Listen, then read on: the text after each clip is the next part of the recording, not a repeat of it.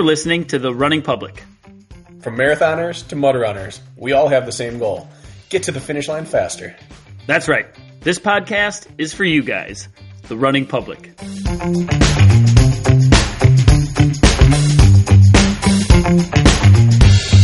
This is The Running Public's Training Tuesday. Training Tuesday is where we talk about training only. One topic, we dive deep, we explore it completely. It's training, it's Tuesday. Training Tuesday. Tuesday. Wow, Brakken. I didn't know that my co-host was, one, a liar, and two, as fit as he is right now. Tell me more. I mean, there's a lot of directions we can go with this, but the first is irony. Just on Friday's long run episode, which we recorded Thursday, we talked about the fact that like our conversations are genuine. We're not withholding information.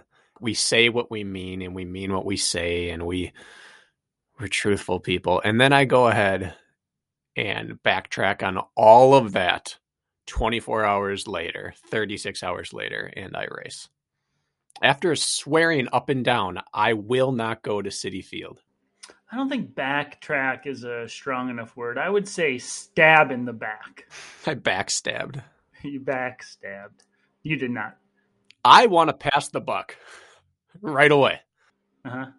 I got many messages from listeners, from friends, and then a talk from Lisa within 12 hours of the episode dropping on Tuesday that said, here's why it's not smart for me to go race and why I won't do it. I got probably a dozen messages saying, I get what you're saying and here's why you should race. A couple of my buddies, Les Collin, said I should. Lisa said I should. A guy that I don't have any in-face time with, but Jordan McDougall messaged me and said, hey, I just did the exact same thing. I had the same mindset, and I told myself I wouldn't race until I was fully back and followed my whole progression. He had some injuries, and then he tore his calf after I tore my calf. And so I had reached out and said, hey, like it feels super frustrating, but it comes back quick. You'll be fine. Well, he returned the favor and said, I am so grateful that I did race, because now I think he got a Savage podium and maybe a Spartan. I'm not sure, but he said, I'm so pumped up going into the off season. But more than that, I'm confident now that when my next training plan comes all the way through to fruition, that I will be in contention, not just that I hope I could be. And so I got a lot of messages like that telling me, throwing my own words back in my face. Hey, you always tell us, none of us really do this to retire off of, to sign $1 million contract. We do it because we love it. Go do what you love. And people made a lot of compelling arguments, Kirk. So I blame the running public for me racing. Yeah, pointing the finger is always admirable. I'll point all the fingers. You know, the worst part about this so you called me on Thursday.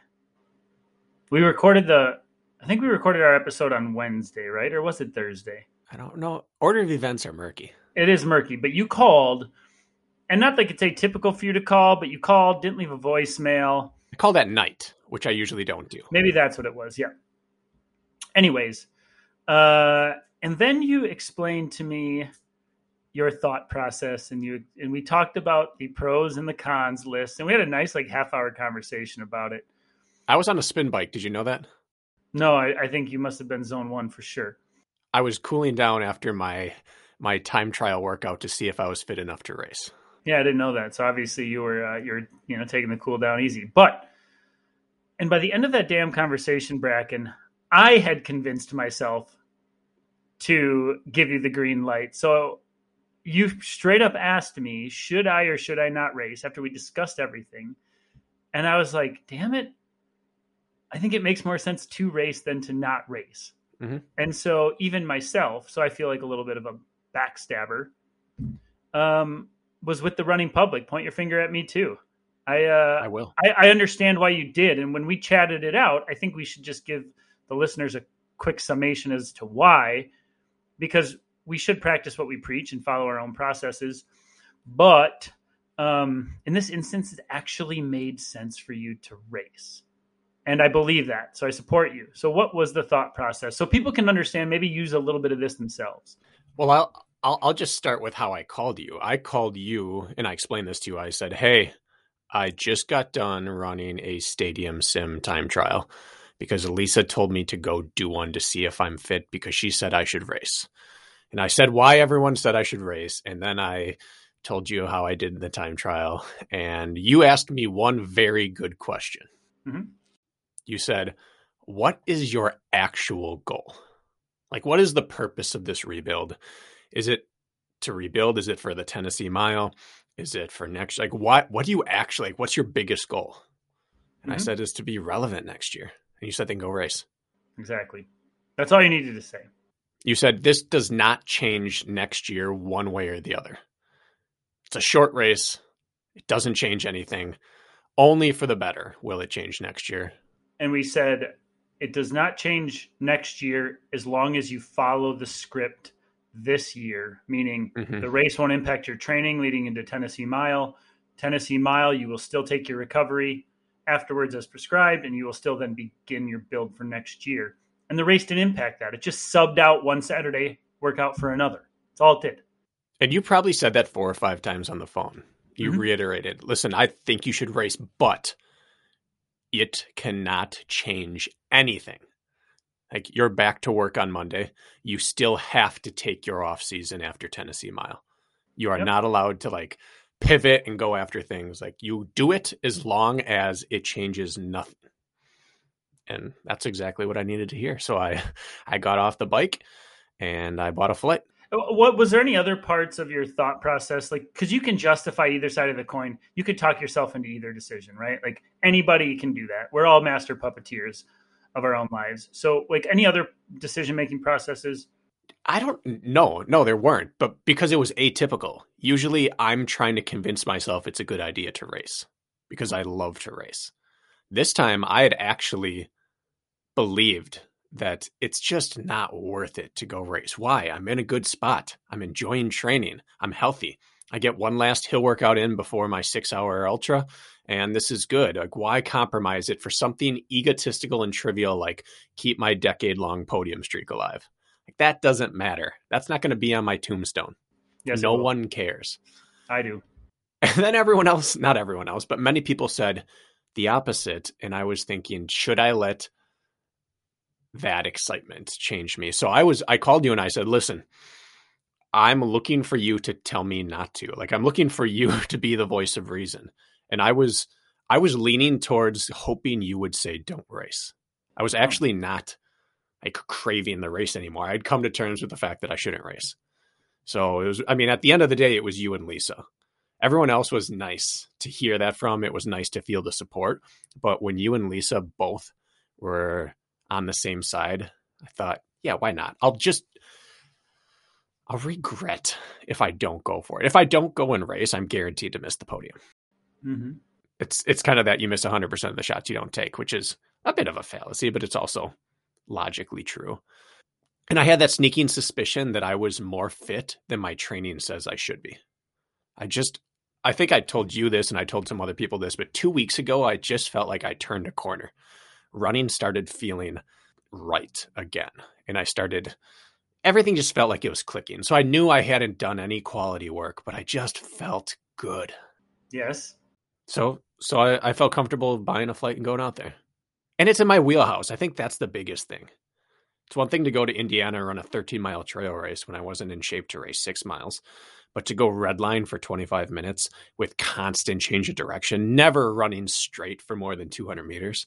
Yeah. That's just too in my wheelhouse. I can fudge the system a little in a race like that.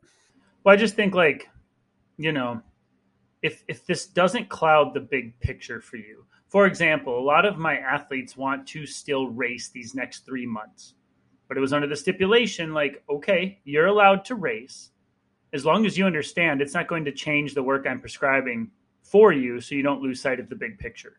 And if we can agree upon that, first of all, then we have ourselves a handshake deal, right? So first of all, you check that box, and I know you're the same with your athletes. And then second, like, this doesn't change. Like, we preach this recovery period at the end of a long season or a long build. It doesn't change the fact that you are still going to take this and then sort of turn the page and start fresh regardless. So like you didn't compromise either of the big two boxes to be checked. And then third, the only thing you really have to worry about is injury, which is a big deal, but we train so we can race, right? Like that is a risk we have to take anytime we toe a start line. So not wanting to get injured is really not a valid excuse not to race, because we risk that every time we step out the door for a workout or every time we do anything of value. So like you throw that one out, right? Because we can't always race afraid. We can't train afraid. So that one's gone. So all we have is two boxes checked in the positive column that says like, go for it, right? And so like drum roll, how'd it go? How'd you feel? All of that. I mean, I have an idea, but we haven't chatted it out at length yet. I mean, cutting to the chase, I took second place and I kept the podium streak going. Woo! From that perspective, it was a success. Congratulations. Thank you. Thursday night, I did a call with Rich Ryan and his Torque athletes, the Obstacle Racing collaboration. Part of what Rich and I had talked about when he was mentoring me and doing that like coaching call is that I could return the favor by chatting with his athletes from time to time. And so we did one on racing in Abu Dhabi. I've raced over there twice, and just they'd bounce ideas and questions off me, and we did a Q&A. And at the very end of it... Was that a podcast recording or like an off mic thing? No, just off mic Zoom call. Andy Doobie, Sean Stevens-Whale, I believe his name is, Logan Broadbent. There might have been one other. Anyway, those are his athletes who are going over there to race world championships. But at the very end, Rich said, hey, I just signed up for a stadium race.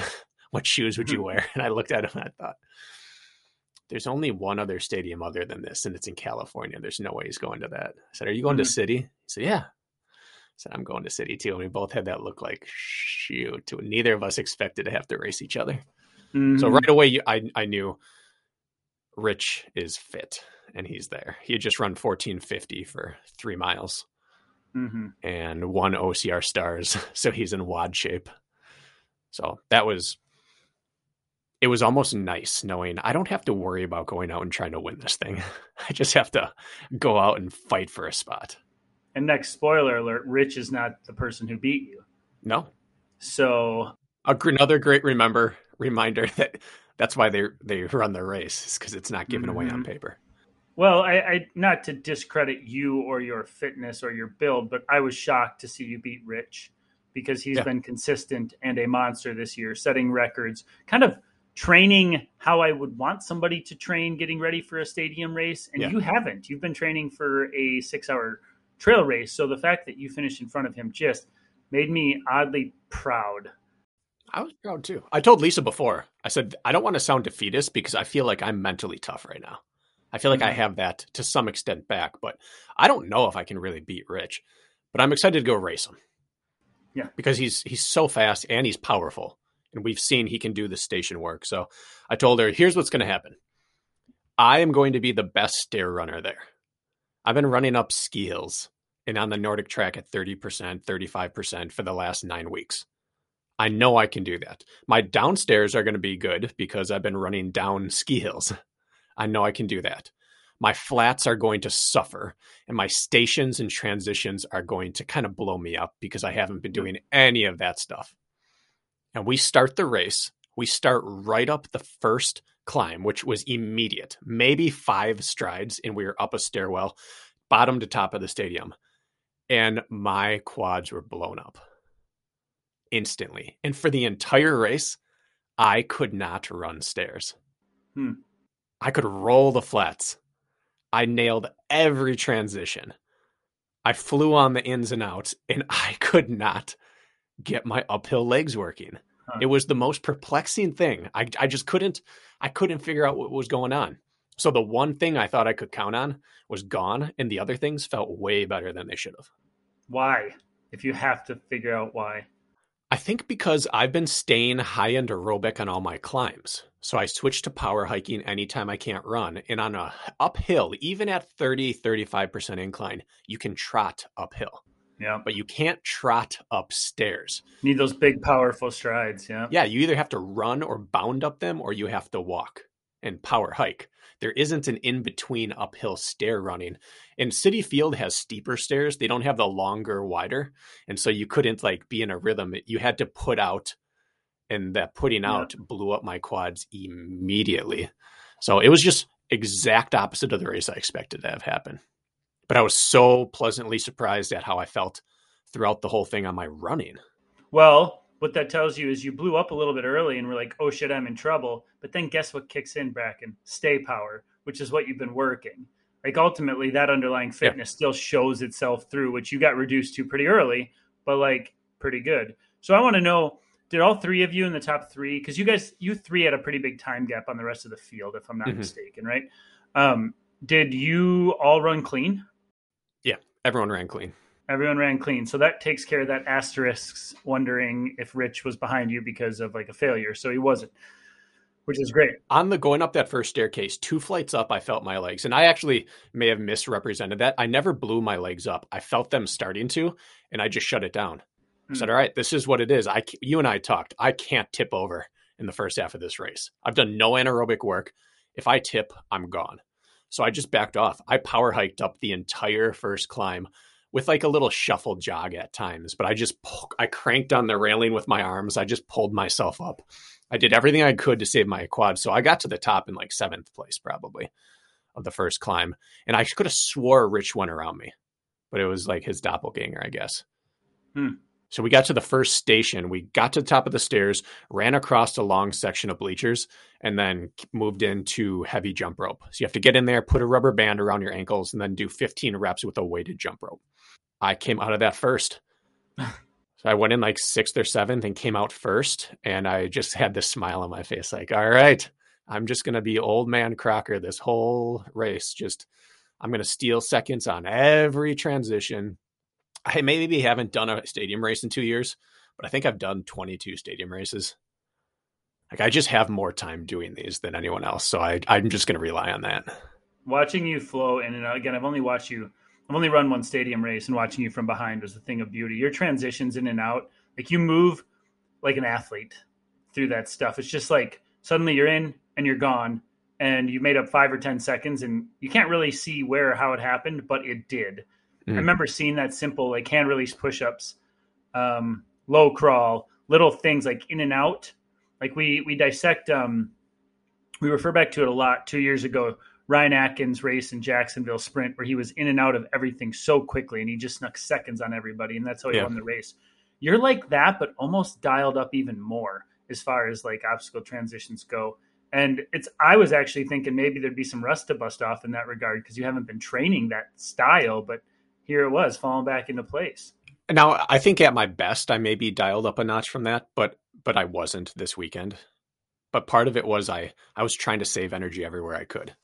But part of it is that because of the transitions, I got to take the upstairs easier. So I was able to focus on everything else. But I think the first station, the jump rope, gave me the rust buster back. Like if I had lost time there, I think that would have set the tone for the race. But because I did it well, my body just said, oh yeah, we know how to do this. Think about that momentum shift just mentally. It's huge. Yeah. Where else can you pass 6 people without running? And probably exerting less effort on that station than they did as well.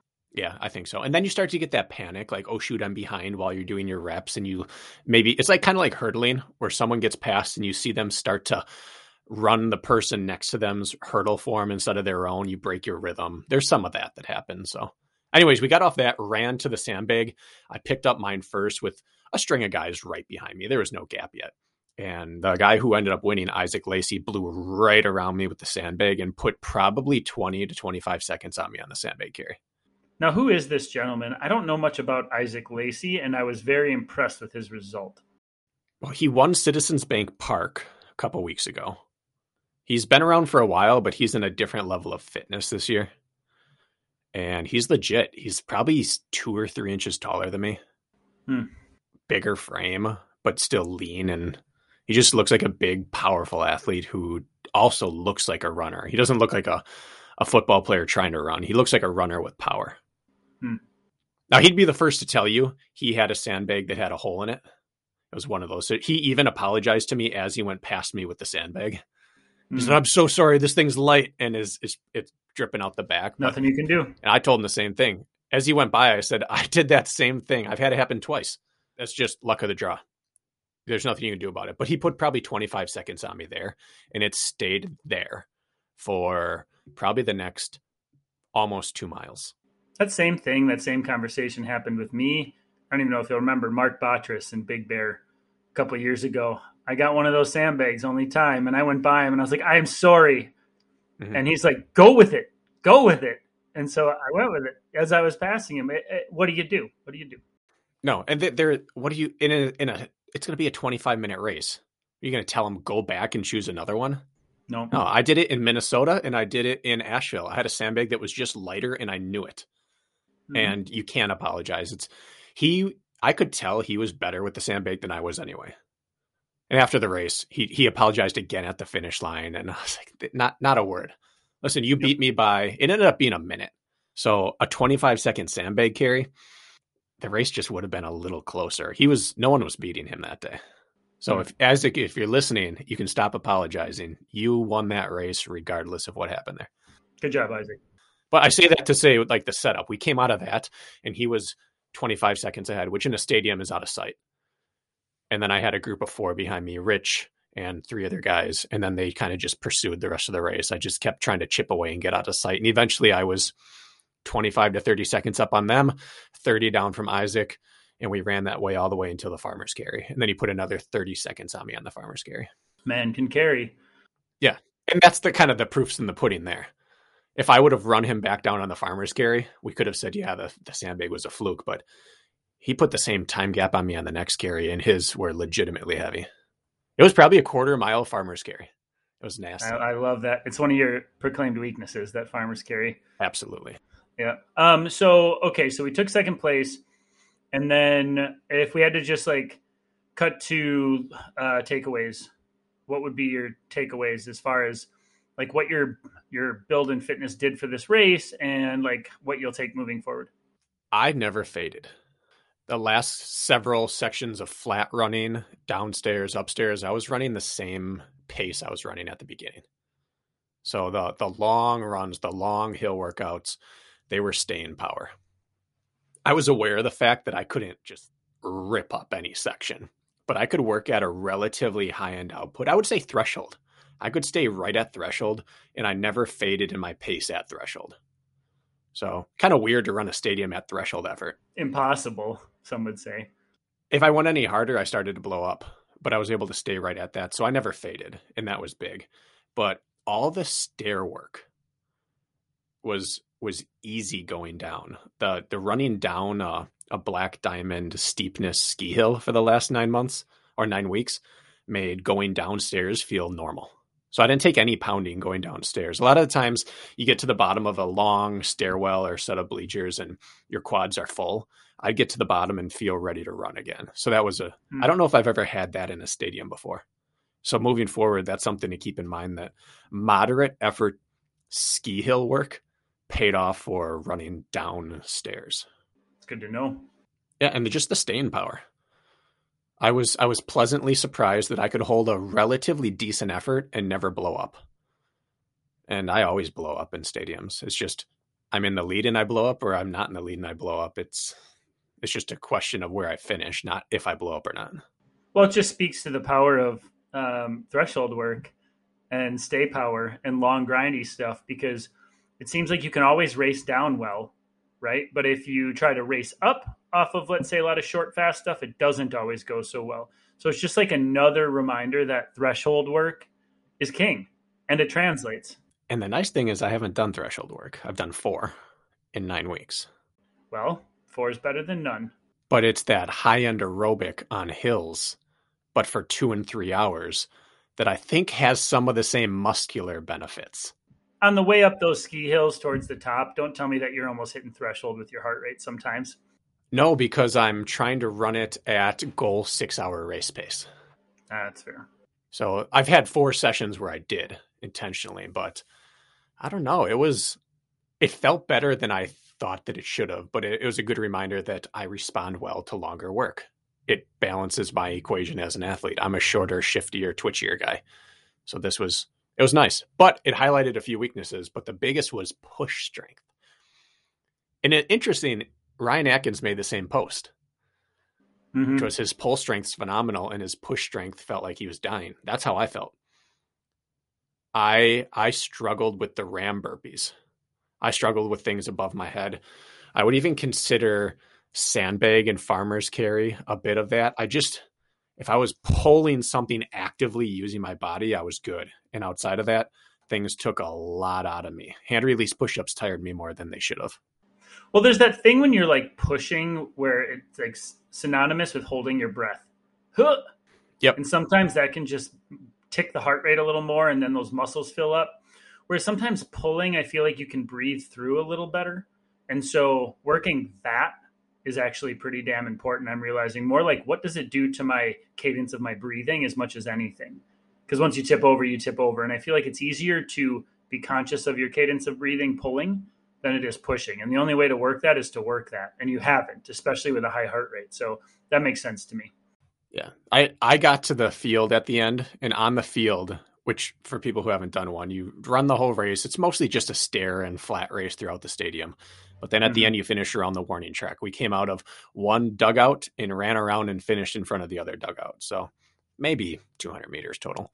And we had hand release push-ups, walls, rope climb, ram burpees, and box jumps all on the field.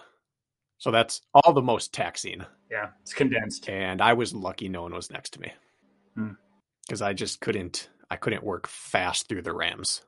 So I was lucky in that regard that I had a gap because I had to have had the slowest ram burpees of the top three. But you didn't need them to be quick. Couldn't have, though. There was no choice. That was my pace, whether I was ahead or behind or next to someone. I was going to bleed sometime there. But overall, it was super, super positive feeling. Just like what Jordan McDougall said. Now I'm excited knowing that when the next block hits, it's not, can I do this again? It's how well will I be able to do it? Yep. It was awesome to see people. Well, I don't know if welcome back is the appropriate thing to say, but I'm going to say welcome back and congratulations on the podium. Thank you. My podium streak is longer than yours. Just want to make sure you know this. I am using COVID as a missing year. Yours counts. Mine doesn't. Meaning people can use COVID as a flex year. If you podium that year, you count it as part of your streak. If you didn't run a race that year, like I didn't run a single Spartan race because of COVID, I flex it right out of the rotation. It's not a year in history. All right. How many years are you at with your flex year? With my flex, 2011 through 2021. So is that 11 years? 11 years? Yeah, 11 years of podium. But 10 because I didn't in 2020. Right. But you would have podiumed, so. I don't know. I got 2 knee surgeries instead. Yeah. Yeah, right? I guess that worked out. Yep. I think I'm at 5 because I've podiumed since 2017. I ran an early race in 2020, which got me a podium. So no flex needed over here, other than the flex that my real streak is longer than yours. Yeah, a purist would say that I have a streak of 1. I'll allow it. It was cool to see everybody. And I think I had 6 athletes there. It was fun to see everyone there. A lot of running public love out there on the course. God, I love that. I wore the shirt. You're running public singlet? No, I don't have one. It's not in yet. I just wore our gray shirt over the top of a long sleeve because it was cold. Yeah, it was like in the 30s. Sneak peek. Brackenstein ordered like 3 running public singlet, what models we'll call it. See what we like the most. Yeah, a singlet, a sleeveless cycling base layer, and then just a long sleeve performance top. Sweet. Those should be coming in soon, shouldn't they? This week, I think. They're in Anchorage right now. They went from China to Anchorage. Natural transition point. Probably via Russia. They have tracking chips in them. Side note, I got to use the abbreviated warm-up because the race was a mess in the morning. Getting in the door. Registration is supposed to open at 6. Race starts at 7. Registration opened at 6:40. Rich and I stood in line chatting. We got through the bag drop at like 6:50. Went inside. We'd heard it was delayed. They usually will delay it a while. Mm-hmm. So we go inside. At 7:02, someone tells us, hey, they delayed it 15 minutes. So the race was in 13 minutes. So we probably turned around, ran out of the stadium, got our race gear on, ran back in and raced. Wow. Might be part of the reason why those legs filled up early. Certainly could be. Yeah. I was ready for that quick abbreviated warm-up like we had talked about. Yeah, you always have a plan. Gotta. That's what 11 years in the game gets you, Kirk. Yeah. I mean, if you run enough Spartan races, how much is their schedule's always off, or like there's problems registration or something. Like you're going to run into some short warm ups like here and there. So, do you have anything else you want to talk about there? Should we dive into today's fundamental topic? I'm done talking about me for now, but I do want to say thank you to all the support I heard out there constantly, where people knew it was me, not Robert Killian, which was exciting, and a lot of people calling out the podcast. Awesome. It was just a really good outpouring of support. And I would say it felt better there to have someone come up and talk or ask for a picture or just say hi because of the podcast than for a podium. Because for a podium, it's a fleeting thing. The podcast is staying power. Yeah. Like I saw what happened when I stopped making podiums, people stopped knowing who I was. And that's just the nature of sports. But so it almost felt better to have people thank us for the podcast than to say, hey, great race. I experienced that this year, and it for sure has changed the dynamic of showing up to races for the better. It showed me that I'm going to be just fine being content if and when I retire from, quote unquote, retire from semi-pro racing. I mean, it's nice to be pat on the back for racing well, but there's not much substance there. It's very nice, and I appreciate that, but the value is surface level because it's based on a performance. But when you talk about something that you put a lot more time and effort and then meaning into, passing the torch, so to speak, there's just more weight to that, man. It's subsurface, and that's worth its weight in gold. For sure. Yeah. Yeah. The performance, they don't have to like you to say good race. Yeah. If they're still listening to the podcast, there's something there that they enjoy. So it was really encouraging and just kind of warmed the heart. Plus it was like 36 degrees. It was freezing. So all the warmth you could get was necessary. Well, nice. Shall we? We shall. I don't know how much time we can spend on this. But next we moved on from the easier recovery runs last week. And this week, like I said, we're breaking it down step by step. And this week is the long run. Now, we have done, I believe, an entire long run episode. Have we not, Brakken? Back in the day? I'd have to look. That's not the purpose of today, to go and completely dissect the long run and turn it into an hour monologue, so to speak, about it. We just want to help you understand its place in the big picture, kind of why it's important, and just retouch base on it all. All of these fundamentals that we're going to go over, we've touched on in the past and done entire episodes on in the past. Look at this as more of a refresher before we go into, or as we transition into base phase or off-season training. So the long run today is the topic, and maybe we'll give credence to it for about 20 minutes or so. So where do you want to start with this one, Brakken? I want to talk about what the long run isn't. Okay. And I think that there's a lot of fear about the long run, and there's a lot of I don't want to say misinformation, but it gets a certain reputation. And we talked in the last one, you asked me what some of the mistakes I made early in my coaching career were. And one is that I ignored the long run and I looked down on it. I saw it as a badge of honor that people wore foolishly rather than having a real purpose. But the more you dive into the actual physiology behind the long run, what it does internally for you, as well as mentally, and what it does just as like a rounding out piece of a running plan, the more I became a believer in the long run. And then you also have to feel it. People who do long runs it's kind of like being a parent or getting married, where people are like, it's indescribable, but once you do it, then you'll know. And that's kind of how long runs are at a much lesser level, that once you've felt them for a while, you realize the indescribable benefits of it. So I'll start with the describable, though.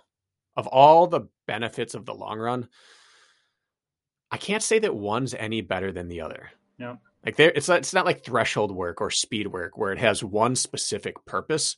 The long run has its tendrils are everywhere in your fitness. Would you agree with that? 100%. Well, I very much agree. Like, I think your starting point of like, it doesn't matter what type of long run or like how it is approached.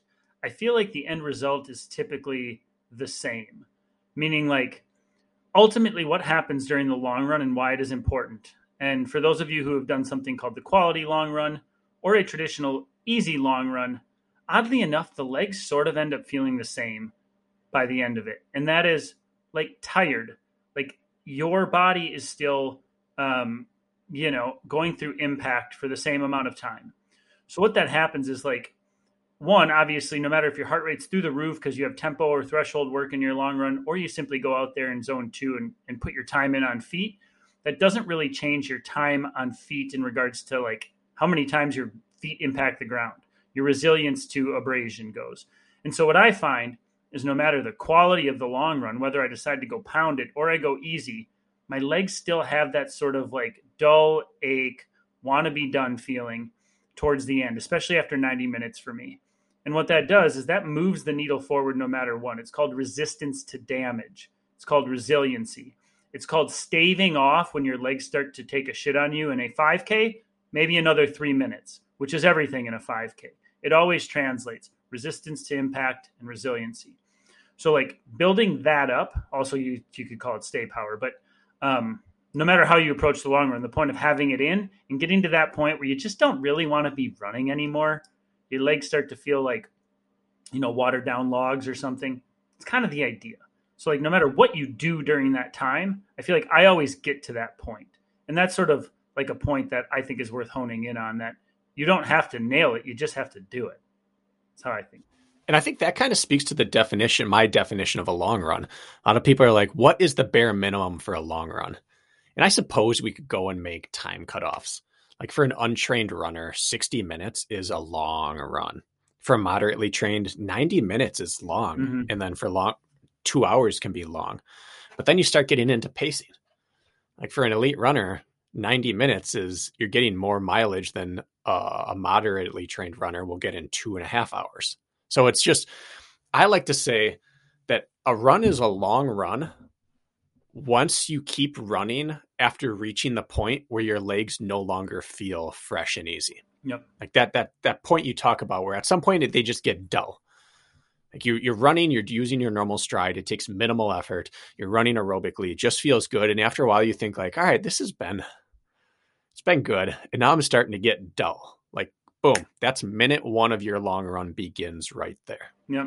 That's kind of my definition of it, because fitness and experience and pace can really change the definition of long run for people. But when you've run long. Yep. So every long run begins the moment your legs stop feeling fresh and good, in my book. I agree. And to just kind of dial in on that point a little bit more, like you can replace time on feet. Like let's talk about cardiac and aerobic output. You can replace time on feet with intensity, meaning like you can, not time on feet, like cardiac benefit, you can replace with intensity if you can't do long runs. You can train your metabolic system to withstand intense work, and that's super helpful. It's why we do it.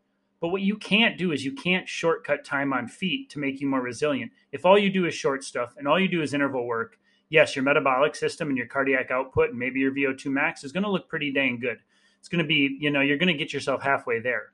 But your resiliency over long duration, you're going to miss that like impact factor, right? You cannot replace that. And like what I'm saying there is like intensity, sure, it matters at times, but it's like way down the list of importance when it comes to long run. It's just resiliency to impact. Again, you're really reaching your top end potential in a lot of your shorter, faster stuff, but you can't duplicate just the pounding of that extra time on feet, which is going to translate. Look at you this weekend, man. Like you have not been on paper training for a stadium race, yet you sort of filled up early in the race, and then you were able to maintain because your resistance to impact, your resiliency is through the roof right now. And look how it played out in a less than 30-minute race. And so, and another case in point, to speak on your behalf, is you haven't been doing a lot of quality efforts in your long runs. You've just been going out there and grinding it out. And heck, you haven't even been offsetting that with quality workouts in your interval sessions. So like, it just goes to show, like it creates stay power. Yeah. And there is some research behind this that some people say 40 minutes, some say 60 minutes, but at some point there's a transition. It's almost like aerobic plus. You don't go anaerobic, but it's just not easy on your body anymore to just be going purely based off of your aerobic system. And there's like, it becomes the golden hour of training where everything's worth more. where every minute you do after 40 or after 60, depending on what study you look at and what athlete you're looking at, you just reap more benefit. Everything has to pull its weight a little bit more. And that is very powerful. It's part of cramp prevention. Part of that's impact resistance. Part of it's muscle fibers. When you go out for an easy run, it does not take a high percentage of your entire strands, all your muscle fibers in there, to turn your legs over and hold your stride together. It's a very small percentage that actually has to fire to move your legs through an easy aerobic run. But the longer you go into the run, the more those fatigue and the more they have to call on the associated fibers around them to help pull weight in there. Now you get that same benefit from intensity, but you don't work them for very long. So like sprinting up, let's say a 6% incline, will probably like a max 20-second sprint will probably, or even a 10-second, will get you like 99, 100% of muscle fibers engaged if you have good running form and you can pull from everywhere. But you're only doing it for a little bit. But after 2 hours of running, you're using a way higher percentage of your hamstring, your quad, your glutes than you were at hour 1. And so there's actual muscular conditioning that's happening at an easy impact and aerobic level, but that mimics the benefits of actual intense training because it's all happening under duress. Like picture doing 1,000 push-ups and then trying to bench press your own body weight. It's going to be way harder than trying to bench press your maybe 1.5 times your body weight fresh. And that's a bad analogy of how long runs affect your muscle fibers. Well, yeah, and then you combine that with, plugging it into like a balanced training program is important. And obviously, if you're in an off-season build, you're going to do a lot more long work and a lot less short, fast stuff. But like, ideally, what happens is that we raise our like threshold, we raise our high-end output potential through hard work, and then we get into a race. And that long run kicks in because it allows your resistance to impact to actually meet your heart's fitness and your lungs' fitness. Because half the time what happens is your legs go to shit on you.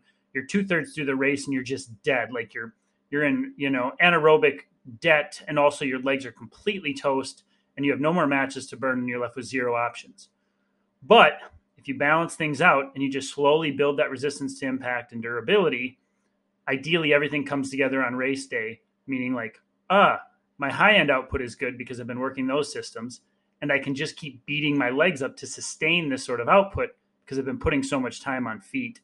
And that's like why this phase of training, base phase, and why we emphasize that time on feet and the long runs and building those up, because ideally this helps, one end of the spectrum meet the other end of the spectrum come race day. And the more you can build up your resiliency to impact, the better able you're going to be able to hold your high-end fitness during a race later. So like when we talk about like the fundamentals, like this long run kind of is the fundamentals to the base to your fitness pyramid moving forward. It's going to allow that peak to be higher as we've always referred to.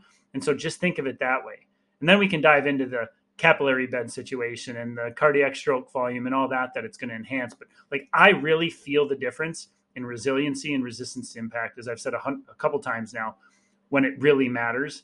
And that's kind of everything in these races because the legs end up going to shit no matter how short the race is, right? And so it only helps, whether you're a miler or you're an ultra marathoner. There's an interesting connection between people's form breakdown and how long they train. The more frequently they train, the more their actual like oxygen transport system improves. Like there's some intriguing science out here. A buddy of mine sent this to me the other day, and I've been reading up on it, that newer studies show that there's this theory that in terms of mitochondria development and in terms of like red blood cell development, I guess less about red blood cells and more about mitochondria and capillary bed density, that the vast majority of the benefit happens really early in the run. Like you go out and start and it gets right to work. And then it's like single digit percentage after like 20 minutes or something like that. Like it's starting the run that puts that construction work into play. But whether you go 20 minutes or 20 hours, you're not getting a way like bigger benefit in terms of the actual infrastructure of your body. And so to that end, doubles make more sense for building that. But what it doesn't touch upon is the resiliency and long-lasting approach to your training that the long run gives you. Like you're going to have all those things in place, but if you never go beyond 20 minutes, all those systems in the world don't matter if you fatigue out and can't use them. Yep. And so this is the point where a lot of people are like, oh, I'm going to go 2 hours easy because it does this. Well, it might not, but it almost doesn't matter why you're doing it. Like you can think I'm going out here to help my capillary bed density, but really you're just helping stay power and cramp prevention. Like it doesn't matter. We get bogged down in these things. So the science is interesting, but it almost doesn't matter if you know in this sense why you're doing it, as long as you do it. Yeah. And again, that's where it differs from interval work or threshold work. You got to know why you're doing it because you have to fit it in correctly and progress. Long runs are just get them done a lot of the time. Well, and you talk about reducing, like after the beginning phase of a run, reduced to percentages as far as benefit, but like, aren't we in a sport of percentages? Yeah. Like a 1% benefit over a mile, let's say, is like, if you're running a mile in 5 minutes, it's like 4 seconds or something. Mm-hmm. Or five, yeah, let's just call it even more, maybe. Like, that's a big deal. Over a half marathon, it might be 2 or 3 minutes. Like, sure, an extra percentage like actually adds up. So sure, your return on investment, physiologically may not look so good or dismal, but like, heck, we're in a game of fractions of percentages.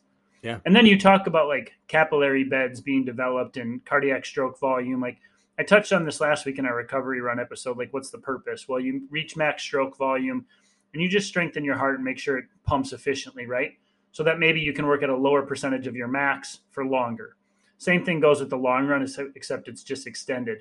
And yes, the longer you require your body to need oxygen as its main transport for energy, that means like, yes, slowly but surely under the 100th zoom, millionth zoom microscope, maybe that extended time on feet extends those capillary beds or widens them like the smallest decimal of any sort of measurable thing, which I don't even know what that would be. Somebody can let me know the smallest measurable length. But however, like that stuff really does happen over time. Like you look at like an endurance athlete's capillary beds from beginning to end of career, and they have fingers spawning off into every little crevice of every little muscle group, and everything's just really efficient at being fed. And like the long run, and then those super intense interval sessions are the two that move the needle the most. So like all the other stuff aside, you're talking about a strong, efficient heart that pumps blood efficiently, which translates to being able to work at a lower percentage of your max for longer.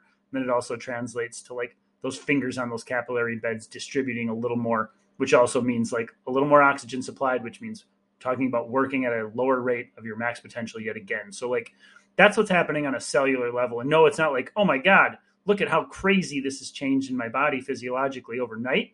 But like start compounding weeks and months and years of this, and you look back and you're a completely different athlete. And so that's the major thing, I think, on top of impact where we see benefit from the long run. I agree. And I'm also a believer, everyone who listens to me knows I'm a big believer in like mental preparation and muscle memory and prepping what you need to do. But something I don't talk about as much that maybe I should is that I believe that muscle memory is not like a whitewashing of muscle memory. It doesn't just blanket coat your systems. I believe you have muscle memory at every level of intensity and fatigue. And I don't have science behind this. And maybe there is literature out there to point to it, but I have seen and experienced with myself way too many times where someone who can do something perfectly can't do it at a different level of oxygen depletion or at a different level of fatigue, where suddenly your hands get really fumbly or your stride breaks down or executing a spear throw is 100 out of 100 for you with your heartbeat at 140, but 50 out of 100 when it's at 190. And it's not because you miss, it's because your form actually is wrong, which means muscle memory to some extent is dependent on the state in which you practice it. And so holding your running form together is everything in running. If you can't keep your form together and it starts costing you too much energy to keep your form, and we've all felt that in a race, we get to a point where we realize to try to run my good, strong form, it just tips me over. I can't do it anymore. A lot of that comes from getting thousands of reps in at an aerobic effort when you're just fatigued. That staying power of your actual form, the actual mechanics of running, working on that in a long run, in my opinion, is invaluable. Yep. Because like you've said, you can always race down in distance, but you can't necessarily extend up as well. And this weekend, I felt it again. My form stayed together in this race. And the last 5 minutes of running, I was still running with an aggressive, in my mind, compact, upright, tall, proud form, which I don't often have at the end of hard efforts. And I think it's just because of so many 2 and 3 hour hill sessions I have, where every time I get to the bottom, I got to get my form back together. And every time I descend, I have to keep my hips underneath me and my form tall. And it's not incredibly intense efforts, but they teach the muscle memory of doing it under duress. Yeah. Staying efficient when fatigued. Which can't be faked. Can't be faked. And it often can't be replicated in short, spicy stuff. It can only be replicated when like that dull ache, that underlying fatigue kicks in, when it's like, okay, you have to focus on every little stride. You have to focus on your mechanics. It's just being efficient under fatigue. And that for sure translates to anything you're going to choose to do. So I agree with that. We talk about how you and I can't do super short intervals because of our track background. We can fake them and run them with a stride we'll never use during a race. Yeah. The long run's the opposite. That is your like base zero stride that I'll never reduce lower than this. And if I'm efficient at this and I can go all day on this, I can absolutely race up. Oh yeah. I can go back and look at 400 meter repeat intervals, like which I do from time to time, more to stroke my ego and work that biomechanical efficiency. But when I'm not in great shape, I can go look at my results and be like, oh, those are pretty good. It always strokes my ego appropriately. But then like my threshold work or like how a long run goes or a long race goes doesn't correlate at all. Heck, when I'm super fit, I may only run a second per rep faster in 400 meter repeats than when I'm really not fit. But it's all because that's a stride I barely use in a race. But yet my metrics, once things get longer, blow my out of shape self out of the water. So I very much agree. I want to touch, on how long we need to go and what our thoughts are on that. It's really sort of the one box we still need to check. Like how long is long enough? I know it's subjective. If you typically run 3 miles, well, then a 5 mile run is a super long run. But like, let's talk about the upper ceiling there, which again, we've touched on a number of times, but what do you think there as far as upper ceiling, how to approach that off season, in season, doesn't matter? Well, assuming we're all capable of doing the work, I like to look at it by time. And I kind of divide long runs into 2 categories, 90 minutes and 2 hours. For me, if I make it 90 minutes, I consider it a long run. Yep, me too. But then 2 hours and above is a real long run. So I'll do a decent amount of runs if you look at my Strava between 60 and 80 minutes, right in that 70, 75 range, which is not, I would consider a true long run because you're spending so little time at that fatigued point. So I like to cut it off at about 90 minutes is my low end of what a real long run is. Okay. But keep in mind, if you're running 1 mile, 90 minutes is not your goal. Yep.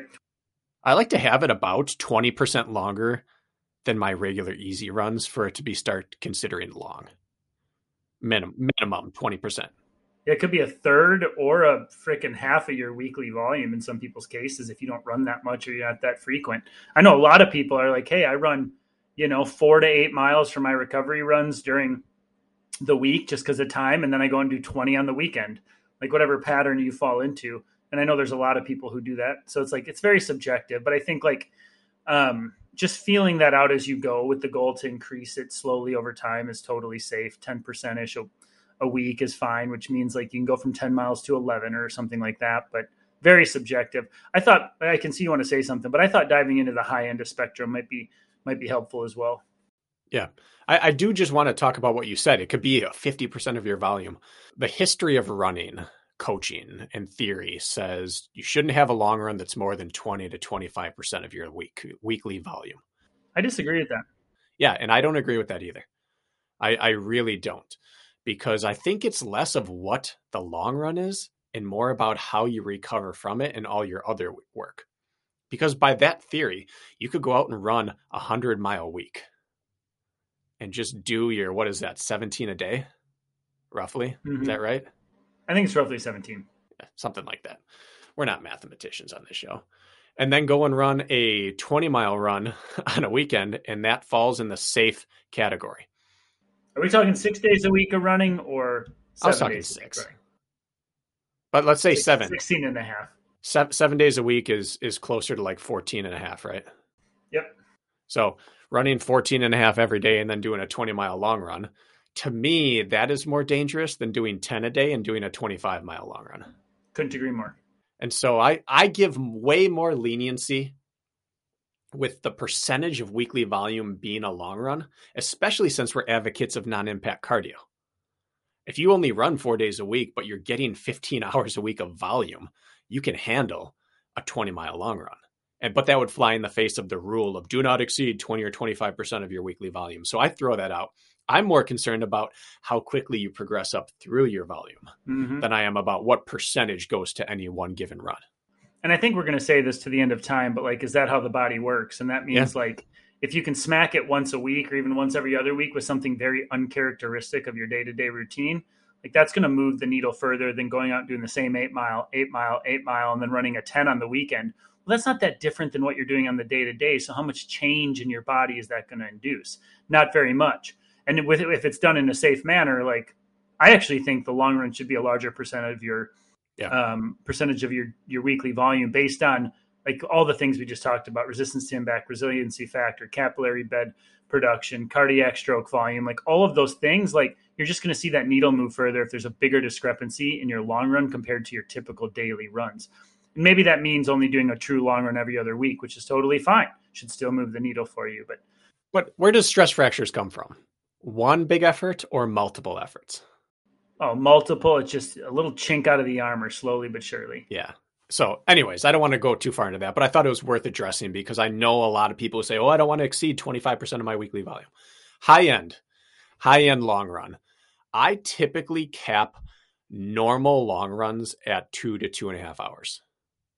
Typically 2. My most common are 90 minutes to 2 hours. 2.5 is a normal long, like high end a long run, but I don't know if I've prescribed outside of Ross Weimer, who had to do a 4-hour run because he'd never run an ultra before and he had to feel it. I don't know if I've actually prescribed longer than 3.5 hours for a runner in a long time. Neither. 3 hours, I think, is the longest that it makes sense to go. 3.5 if you really need to find something out. Yeah. But 90 minutes to 2 hours is still my sweet spot. And maybe once in a while, if only, this is the exception, only if you have a really long race on your calendar, getting out and putting more time on feet, just so you understand how your body works, fueling, how the shoes wear. But yes, we beat this to it, with a dead horse. And we talked about this with Ian Hosick not too many weeks ago, but like 3.5 hours, you're going to see no return on investment as far as physiological change. So like I cap them at 3 for most of my athletes. And if you have longer stuff coming up, like the more and more I coach and the more and more I like dive into how athletes respond, I'm become a big fan of the split double, which might mean like, we talk about back-to-back long runs. We don't need to get into that, which is a valid and somewhat documented way to go about for an endurance athlete. But I like the split doubles in the sense where you might do something shorter and intense in the morning, take a 6-8 hour break, and then go back out in the afternoon for 2 or 3. I just find that moves the needle a little more, still gives you that rest day. And still accrues a good amount of volume if you're prepping for a long race. But we don't need to get too far into the weeds on that. But point being, if you're not sure 3 hours is long enough for the race you're prepping, is what I'm getting at here, you could always add like the split double or the back-to-back, which is proven to move the needle quite a bit for you as well. Just amounting fatigue again, and that resistance to impact, and then having to recover from that is kind of what it's about, especially if you're an ultra person. So, but still, I don't see a huge need to go much further than that, other than maybe once or twice a year when all you're doing is gear and fuel testing. Yeah. If I'm trying to incite fitness change, I'm not going much past 2.5. Yeah. If I'm trying to find information out, you might do a 6-hour effort, but you're not doing it for fitness benefit. You're doing it to find out, what does this fueling do for me after 5 hours? Yep. And it might look like a 2-hour bike into a 3-hour run into a 1-hour hike. Like you're not gaining much fitness by going past 2.5 hours. I think that even a 3.5 hour workout, the amount of rest you need to go in and coming out of it might not be beneficial to you any more so than doing 3 2-hour workouts over the course of 5 weeks. Just because the net gain is so minimal. So yeah, I think we agree 90 minutes to 2.5 hours is a good range. Yep. Well, and then you just brought up frequency. It's the last thing I just wanted to touch on with this. I know we're not giving you a ton of info, but we're touching on the bullet points here. And that is like how often is often enough for a true long run? Like most of us run the 7-day schedule. So we end our week with a long run. Is that the best way to do it, or is it not? I think in the off season, every single week is totally fine. Agreed. But once you start trying to get real quality work in, and our quality episodes are coming next, Yep. every other week is fine. I agree. And then you start getting into what we'll talk about maybe next week, which is that medium long run. Ooh. But in terms of true long runs, Kirk, I think that 14 to 20 day is enough. 14 to 21 days. That's enough. Yep. I agree. Off season, when there's not a ton of intensity always prescribed with the long run, every week is totally fine. It's what I prescribe right now. And then once racing season comes, I'm a big fan of the every other week. And then that off week is a little more spice, maybe a little more intensity, but shorter duration. We're on the same page there. I'm going to pull up my schedule right now just because I'm curious. You still see me? I sure can. All right. Over the last, let's just actually see what week I'm at. So I just completed week 9. I have had 7 true long runs that were 2 hours or longer. And I've had 4 or 5 more that are 90 minutes or longer. Okay. So practically 1 to 1.5 per week. Because I'm in off-season mode, I'm not really doing quality. Well, and what you're training for, it also makes sense. Yeah, but again, I'm a low mileage responder generally. I'm not a large person, but in terms of like the stereotypical runner, I'm a little larger frame. Mm-hmm. I don't have a super fast cadence, so like I'm a candidate for avoiding too much impact, and doing 7 over 9 weeks of 2 hours to 3.5. I've had no physical issues whatsoever. It's a very maintainable schedule if you don't have a lot of quality in your schedule. But after this, I'm switching to every other week.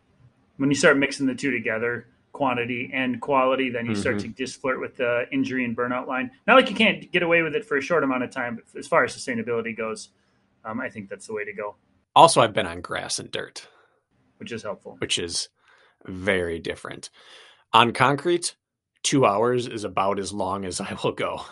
Where on trails, I'll go a full 3 with probably less total pounding than the 2 hours of concrete gave me. And then I think the last thing I just want to add is, and I know we've touched on it, but it's just, I don't think intensity really matters, especially right now. You have a tired day and you don't get much sleep, go and run easy. You're going to move the needle just as much if you felt good and went out and happened to make your long run a cut down, for example. Right now, you're still, like I said, like just checking the boxes by being out there long enough. And so at least in this phase of training, it doesn't matter really. If you're having a tired day, don't force yourself into a certain pace or effort.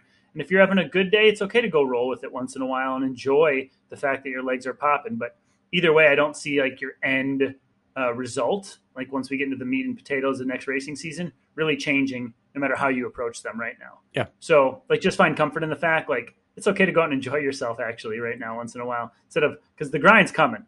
Oh, it's coming. Oh, yeah. And the miserable pain cave workouts are coming. So enjoy it right now while you can. That's what I think. I like to tell people on easy long runs, you got to make it an hour before you can make any decision about how your run's going to go that day. Yep. You have to run easy and smooth for an hour.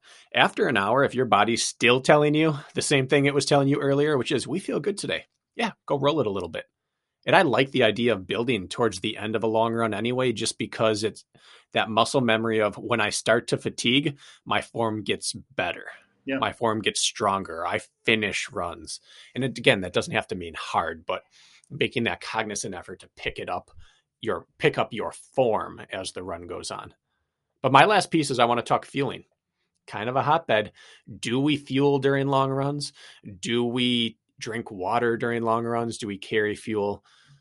I have my take. You have yours. They're kind of similar. I think our time cutoffs are a little different, but why don't you start? Well, I'm going to tell you something that might be cringeworthy. In the off season, if I go out and run easy and I know I'm going 2 hours, I don't bring anything right now. I'm okay with working a little depleted because I know my effort's going to stay easy and my metrics don't necessarily matter. I like kind of the idea of just dipping into fatigue on like an empty body.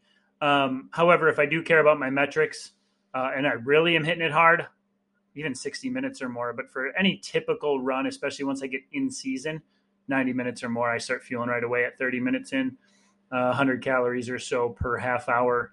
But like I said, sometimes I just like not carrying water, not carrying fuel, going out and purposefully running fatigue for the last 30 minutes, like knowing that I'm a little on E and hoping that somehow that moves the fitness needle a little bit for me as far as resiliency when tired. Some people may think that's taboo. I mean, I hear Lindsay Webster do it all the time. She doesn't take anything on her long runs at all and then only fuels during races. It seems to work out okay for her. So you could go both ways on that. What is your take? Same kind of thing. If I'm in the off season and there's no real purpose to my run, I don't feel the need to carry anything. Yep. But there's also no conclusive research to show that you truly gain any energy saving ability of fat adaptiveness or becoming more efficient with your fueling by running long runs fasted versus running them fueled. Yep. There's really no conclusive evidence, which means if it's not better or worse for you, other than psychologically, which is super powerful, if I'm in season or if I need to, like you said, if metrics matter, I fuel my long runs. Same. Because I want to recover afterwards. I don't want to be paying for my long run for a week and be compromised. If I'm anywhere near a race, I'm fueling from probably 40 minutes on my long runs. But if it doesn't matter, like I did a 2.5 hour workout the other day on the hill without any fuel. And I did an 80-minute workout on the hill the other day with fuel. Yep. Just because of the purpose of the day. So I do not begrudge anyone water on long runs. There's no reason not to. I don't care what anyone says. Taking gels on a long run will not change your status as a fat adapted athlete. It just is not going to change. I agree. So if you have a purpose for doing one or the other, that's all that matters. I agree. I share the same sentiments. I just know that on your usual ones, you'll actually fuel earlier than I will. Yeah, once I have races on the calendar, for sure I will. And anytime I chase vert, like my cardiac drift going uphill, no matter how easy I try to keep it, is just pretty severe. I feel like maybe more than most. And so like, I know my heart rate's dipping a little higher sometimes. And on those days, like if I'm going up, I'm fueling early because I know what my body tends to do and respond that way. But semantics, like I said, some of the best in the sport, like don't fuel on long efforts, but do fuel during races. And to touch on that fat adapted thing, like if you're not taking care of the other 22 hours of your day, approaching your nutrition fat adapted, a small snippet during your workout isn't really going to change your like metabolic needle that way. It may get you used to running tired and feeling like shit, which also may then prospectively in the race, when you do give yourself fuel, you're like, oh, I feel good today. Like maybe that's worth its weight in something, but that's still like the jury's out. You know what I mean? Like that's just going to be such a subjective measure that we can't recommend it. At least I can't with the sound principles. There's arguments both ways. I've even heard people recommend that you should be taking gels during interval workouts to top off your glycogen stores so that you're able to work at the best possible percentage of your pace for each one of those. Since your goal is not to run depleted, it's to deplete, recover, and do it again. Right. So, in Colorado, I used to do all my efforts with nothing. I'd come back just like a shriveled up raisin. I do 2-3 hours just smashed at altitude in the mountains. I'd still fall apart at 60 to 70 minutes of a hard race if I was burning hot. So at that point, I just started using fuel on that stuff so I could train again the next day. And so my body was better at handling taking fuel in at 60 and 70 minutes of a hard race. So, yep. I agree. All right. Sweet. That's it. That's all we got. I know it's not flashy, but that's why this is called the fundamentals, folks. Just getting back to basics, reminding you of those little things as you approach the non-glamorous phase of training. You know, these non-glamorous topics are the foundation and the fundamentals of what we do and build next season on. So I think we covered everything we need to without, really diving in too deep. If you're curious, you can go back and listen to our podcast on the long runs where we dissect all sorts of things with it. But I think we hit the boxes, man. Yeah, go listen to that one. And this is a good companion piece to that. All right. Another coach's episode on Friday, right, Brakken? Yes, sir. High school coach this time, which is going to be an interesting and different take. Molding young minds and, preparing them for longevity in this sport instead of burnout is going to be a topic we're going to chat about. So, which is going to be great carryover because so many of runners are new to running in the middle of their life. Yep, exactly. And you're essentially a high schooler at 30 or 40 or 50. Yep, starting from scratch puts you at the same place no matter how old you are. All right, folks. Well, thanks for listening. We'll see you again Friday.